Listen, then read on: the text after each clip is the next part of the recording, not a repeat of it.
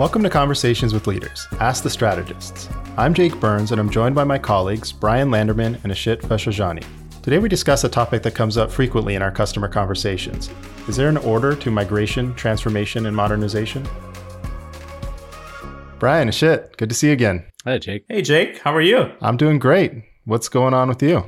Well, I've had a few interesting conversations in the last couple of weeks with customers. So would love to get your guys' thought on this. I know we have talked a lot about migration and getting started on the cloud journey. But where we are overall, cloud has been around for a while. A lot of enterprises have actually moved certain workloads and are, a few years in their journey. And the nature of conversation that have recently come up is A, now what? B, should we migrate and then transform and modernize, or should we transform and modernize as we migrate? And what are the patterns and anti-patterns that we are seeing there? So I thought it'll be great to talk about that today if you are up for it. Love it. Yeah, definitely. So can I ask a dumb question first? So what's the difference between transforming and modernizing? You could argue that they're same. I would say that transformation is much larger and modernization for me falls within that. That's not a strict definition, but you can't transform without modernizing, but you can modernize somewhat without fully transforming. I am confused. I'm more confused now. Well, I mean, look, I think what you're really talking about, right, is tackling the people, process, technology from like a platform perspective, right? So cloud from my point of view is your like starting position, right? So you can level up your starting position by moving to cloud, but then it becomes, okay, what about the architecture? So how is your application built? How is it taking advantage of that new foundation? So it's that people, process, and architecture piece on top of the cloud that we're talking about transforming. We call it modernizing. We call it all sorts of different things. But in my mind, that's kind of what we're discussing. Is that fair? Is it? Yep, that is fair. I think it is around when you do a lift and shift, or if you migrated some workloads. I think a lot of time, typically some enterprises would treat them as they will achieve some benefits and they will automate few things and implement some DevOps practices, but they won't scale them, right? So now they're looking at, I have my workloads running there.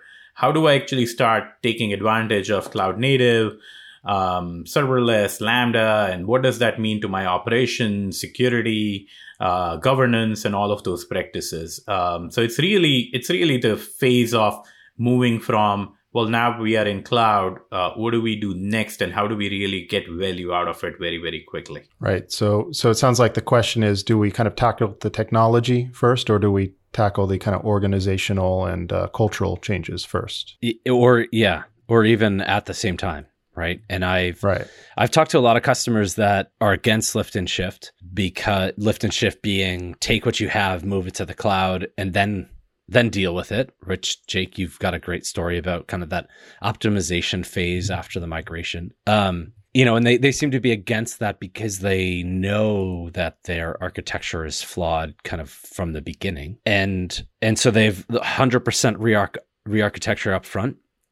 I've seen customers that focus on getting to cloud, the migration, and then they get into this place that, Ishit, you're talking about. It's like, now what? We were going for all of these reasons and we haven't realized them because from my perspective, you only did part of the things that need to be done. So I think it is an interesting question, though, of what is is there a recommended approach? And first of all, and if not, if you can make any one of these combinations fit, how do you move through those combinations successfully, consistently? Mm-hmm. I think the way I look at this is there is a scale of benefit, right? So you get benefit incrementally in whatever you do, right? When you lift and shift and you don't modernize, you will still get some benefit and you're much better off than you were on premises. But I think the challenge I have generally is with the question itself, because it assumes that this is a linear process, right? Which is what you are exactly trying to move away from, to say, now we did this 1.0, what about the 2.0 and then 3.0 and 4.0, right? Which kind of treats these in big cycle projects that we often advise against. I think the way I have seen, at least in my experience, work is I actually started out believing that we didn't want to do lift and shift. That was my going in position when we started our journey. what I very quickly realized was that I can't apply that universally across the portfolio, right? So there were certain workloads that made sense where we could lift and shift. They will probably provide us a little more visibility into what was actually happening at the infrastructure layer. It will help us actually get our governance processes in order. There were certain that we said, well, we are going to refactor somewhat and then move. So I think one part is not looking at it as, is your strategy one or the other? You have to look at it across your portfolio and say, I may apply certain principles to certain types of application and workloads and others on the other end, right? But what I used was that regardless of what we did at those 6 or 7 R level that we talk about, we used the overall initiative or a move as a way to transform the company. So we said, well, whether we have lifting and shifting, refactoring, re-architecting, we do have to make sure that we are working differently. We are organizing differently.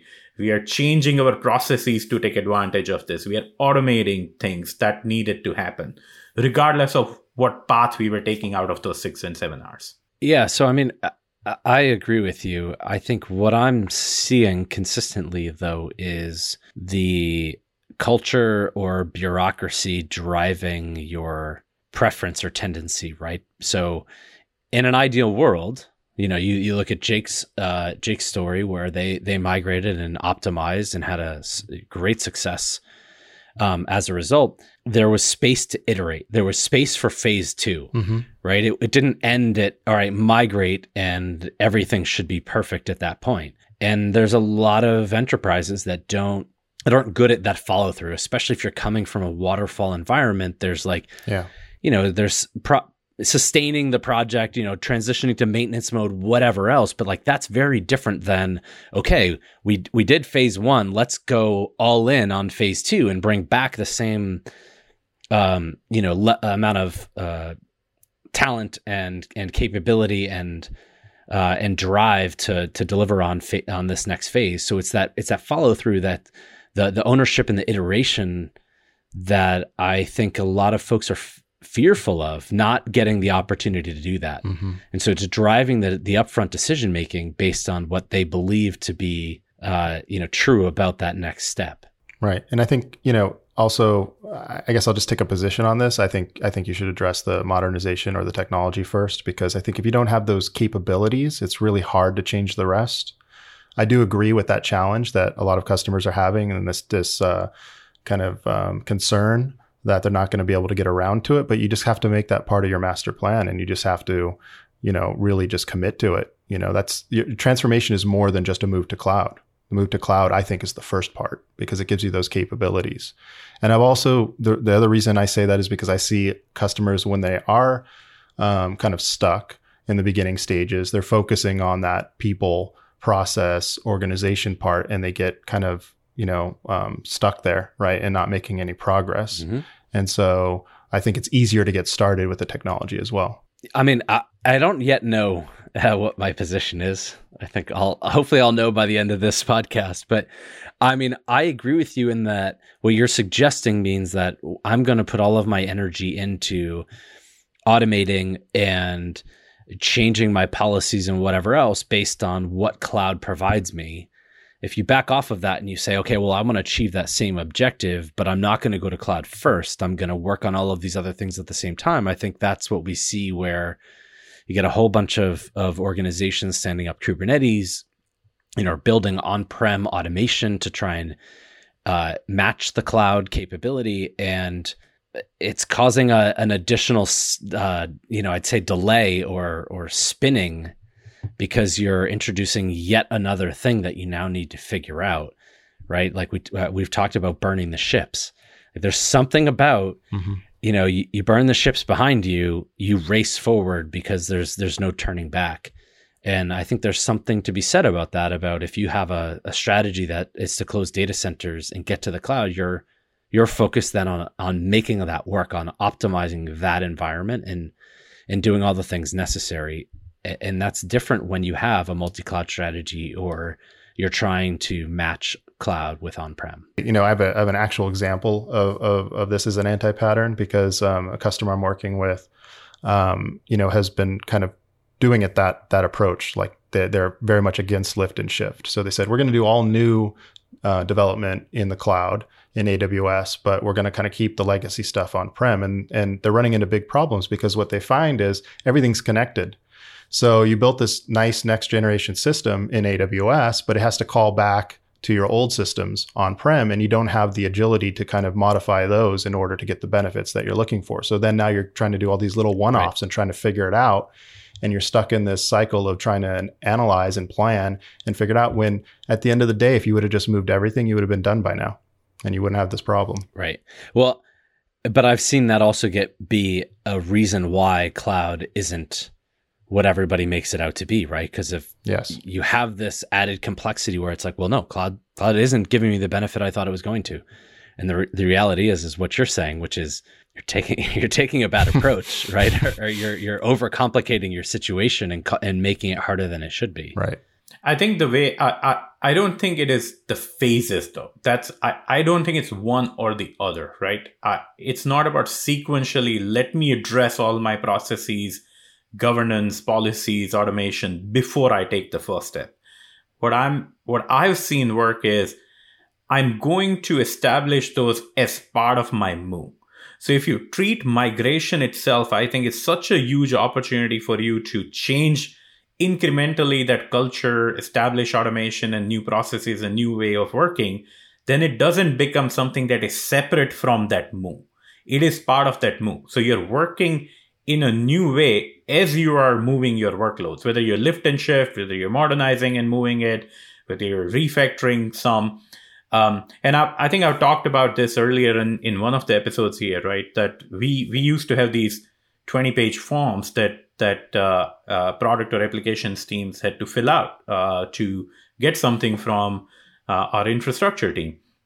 When we moved to cloud, we initially carried that same process. And so what I'm saying is that as part of that move, you have an opportunity to address that, right? Now that 20-page process was created for a reason, right? Because when you're making a capital purchase for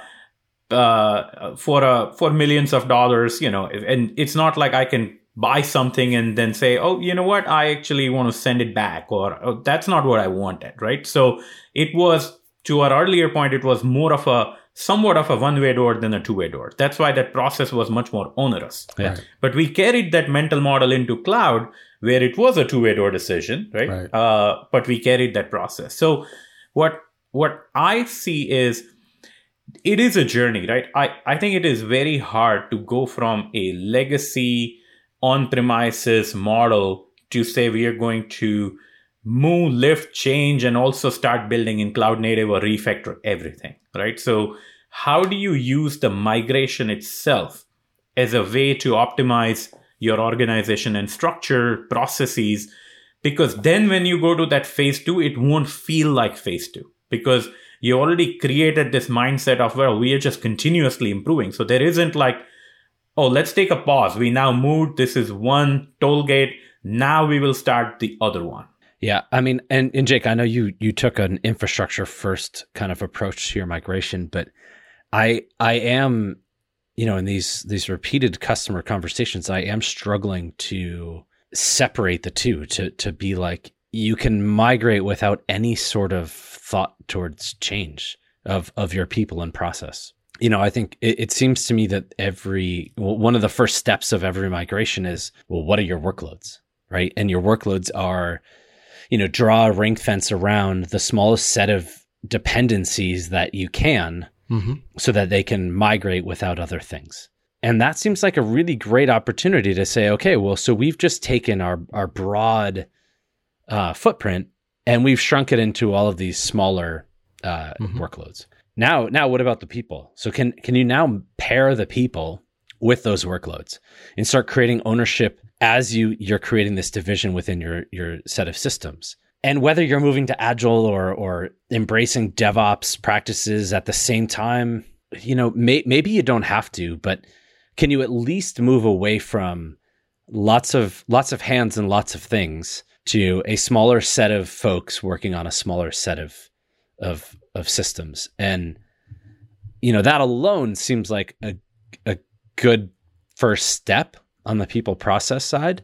But going to my own journey, like we started with the people process first. We were working on culture and working on implementing Agile, and cloud was a way to enable the speed that we were after in making those changes. It wasn't the other way around. And I see a lot of folks going the other way around. I think it's the point that you made there, Brian, about incrementally, right? So a lot of time when you look at 1,000 people organization, it's very hard, right? You freeze because you're like, I can't have this extent of change in such a large team on day one. But it is about putting that fence, like you said, whether it is set of application. In our case, we said, where is the biggest business value, right? That is that I can immediately get by doing this. And we put a team just to work on that in a new way. And then it's rinse and repeat, right? Because you're now taking that same process, what we learned, same skill set. And then let's say 2 months later, instead of 20 people working on it, now you have 40, then 60, then 80. And then before you realize the rest of your organization is actually just the balance has shifted. So I think my concern a lot of time is not treating either one of these as a prerequisite or a step one before you take step two. Yeah. They are part of the journey, right? So you can't say, well, I'm going to first create a culture and people and structure before I do anything. You can't say, well, I'm going to actually move workload, then figure out that. You use the move as part of creating that. Yeah, I agree. And I'm only hesitating because we're just coming off of some good learning opportunities with the DevOps Enterprise Summit, and I was kind of poking around some podcasts as a result of that. And it's interesting to me to like a lot of the stuff that we preach, and preach is maybe the wrong word, but you look at our presentations, so like future of enterprise IT and whatever else, here are the patterns you're moving away from, the anti-patterns and the patterns you're moving towards. They favor experimentation, starting small, expanding out, like learning. And I think that is, in general, what we're talking about, right? It's not an either or, right, and it's not a big bang, but moving incrementally. But so I was listening to Gene Kim's Idealcast podcast recently, and the author of Team of Teams was on it, and it's just like great book. Also great little, short little podcast. I think it's like an hour and 45 minutes or something, but it goes into the specifics. And it made me think that there's, we talk a lot about like organizational structure changes and Conway's Law and all of these other things. And, what I really heard in that podcast was sometimes it's just providing, one, unifying the folks with a common mission, and then providing, like giving them the space, authority, freedom to work together and act, right? And like when you hear him talk about it, it's not this massive thing. It's not like figuring out how you're going to do Agile for the entire enterprise. It's like, no, we all have this mission. Like, let's go knock down this mission. And, so I where I'm like pretty process oriented, I kind of heard that, which was a good reminder for me that there isn't one way, right? But that you can look at this and say, well, what is our specific situation? Do we have a common mission? Is there business benefit in unifying our approach?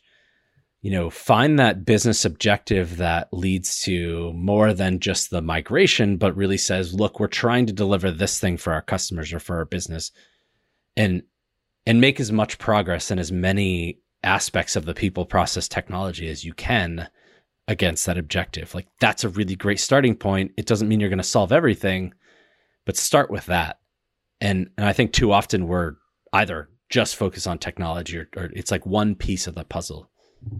Yeah, no, it's definitely a combination of both. I think there's no question there, right? And I think it's, and I want to be clear, when I talk about start with the technology first, you're going to have to change your processes on day one. You're going to have to change about the way you think about how you do things on day one.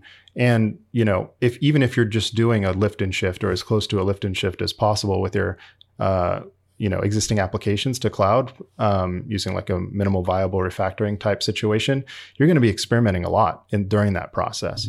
So I think there's, just by doing a lift and shift, I think it just naturally and kind of organically you change. If you're looking for opportunities and you're not like so rigid and saying we're going to keep doing things exactly how we're doing things. If you're open-minded and you have good people, in my experience, you will naturally kind of drift towards more of that kind of agile way of operating. And then once you get to the end of that phase one, and by the way, we just call it phase one and phase two for the people who think that way, but Ishit, I think you're absolutely right. They do blend into each other. And in fact, that phase two ends up being your operations moving forward. It's not even a phase at all. So I think that's another reason why I like just get started, right? With what's easiest to get started with, which I believe is the low hanging fruit with the technology, and then be open-minded to kind of this new way of doing things, learn how cloud works, adapt in such a way that you're effective and able to kind of leverage those new capabilities, and it'll evolve over time naturally, I believe. Yeah. I think what you're talking about is right, like embracing the journey. Yes. Because, it doesn't really matter where you start, right? So you started in infrastructure. We largely started on the, software engineering side. No matter what, at some point, like you start in infrastructure, software engineering at some point needs to get on board. Operations needs to get on board. Or you start software engineering, like infrastructure, you can't avoid addressing the entire, set of challenges. So it's not, I guess, so here we are. I'm formulating my opinion. Nice. I do think it probably doesn't matter. It's more the commitment to the journey that matters most, and making sure that everyone understands why it matters, that it's not just like yet another initiative that I need to do my part in, but more we are on a collective journey to do things differently, and I need to lean into that.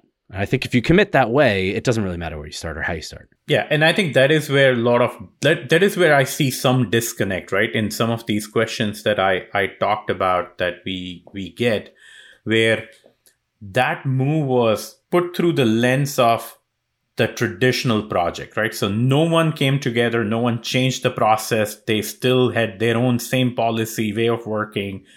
And it was just an infrastructure move or a cloud or a data center closure, right? And now they're pausing, right? And they're saying, well, okay, now we did that part. Now we're going to do this another phase two, which is another project where we are going to, again, re-architect, right? And modernize, refactor, change. But again, while still keeping the same silos, same operations, same processes. Regardless of where you start, what I think is better is when you start, whether you start in product side or infrastructure side, when you start, use that starting point as a way of bringing those relevant product, security, infrastructure, finance team together so that they can continue to replicate that, right? So when you start in product layer, if you keep it isolated there and infrastructure continues to work the way they have always done, that's when you come in, that's where you realize this problem, right? Or if you start in product, and then product is moving at one speed and then your infrastructure is stuck in a completely different lane, you get more friction, right? And then I think there is almost a disappointment that comes because there is an expectation to say, well, we're going to, it's like the J curve, right? That I often talk about. The expectation is the I curve. I curve, yes. That things are, because we are moving to cloud, things are just going to be remarkably different from tomorrow, right?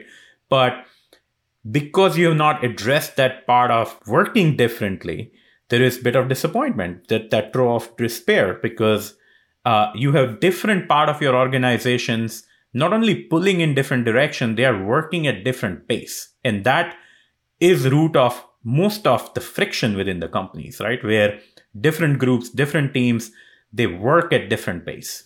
Yeah, I mean, definition of insanity, right? Doing the same thing over and over again. And that is a bit nuanced, right?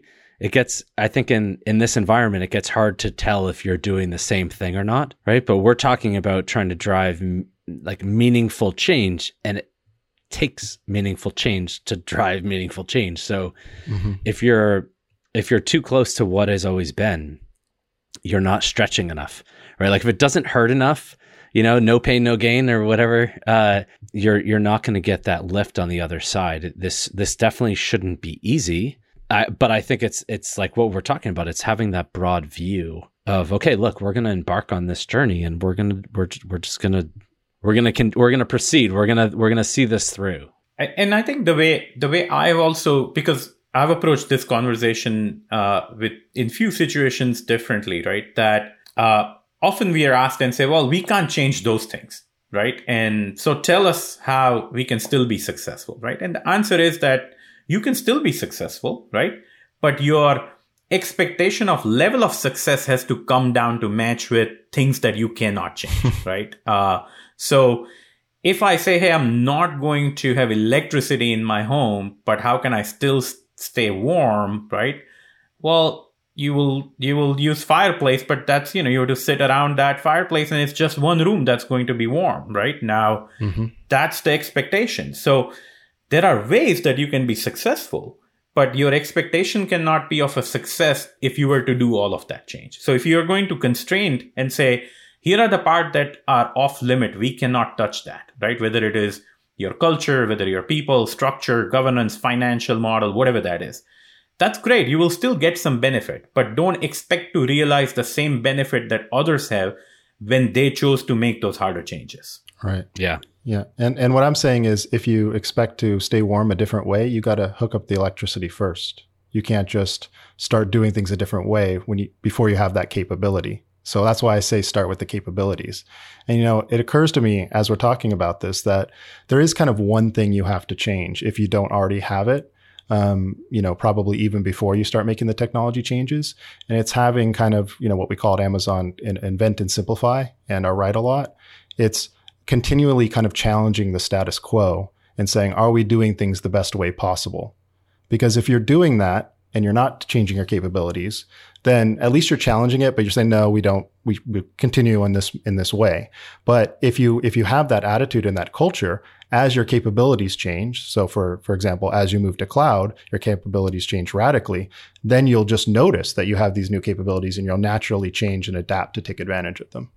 Yeah. So I'd love to offer this visual, because for some reason I go to like this view of linear improvement, right? And there you could have multiple options for linear improvement, different slopes of the line.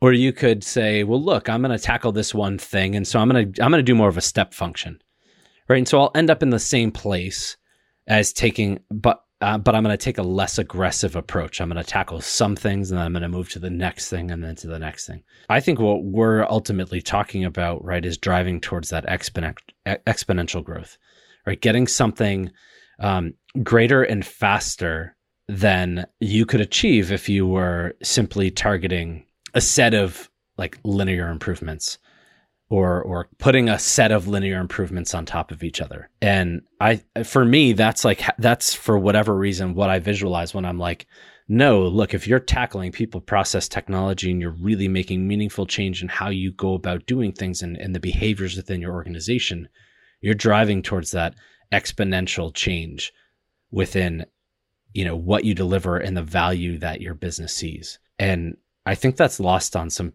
people. Maybe that's the wrong, I'm not meaning to be like condescending when I say that, but I think until you see that, maybe you don't realize that. That's a gap between the expectation and reality and what you're willing to change and put in, right? So yes, what I would say is if you set parameters and say, I'm going to do only these things, but my expectation is that exponential growth, well, that's not going to happen. And that's okay. Maybe you know what? You are willing to accept that. So live in that reality in that case. And that's okay, right? You can choose and say that, hey, you know what? I am valuing these controls that I have or our way of working more because of whatever reason, right? There could be many reasons why certain change is off limit. And that's okay.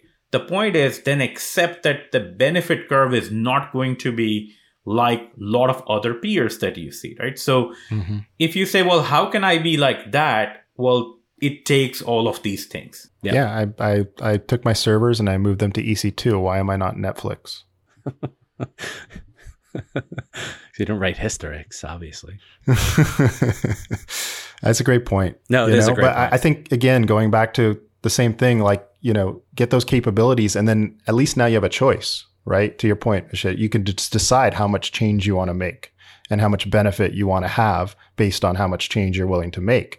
But as long as you stay on premises, you don't even have that choice. And if you start to try changing your processes, then you're just going to have to change them again once you get to cloud, because you're going to have so many more options. So I'm kind of arguing against doing that double work. Yeah.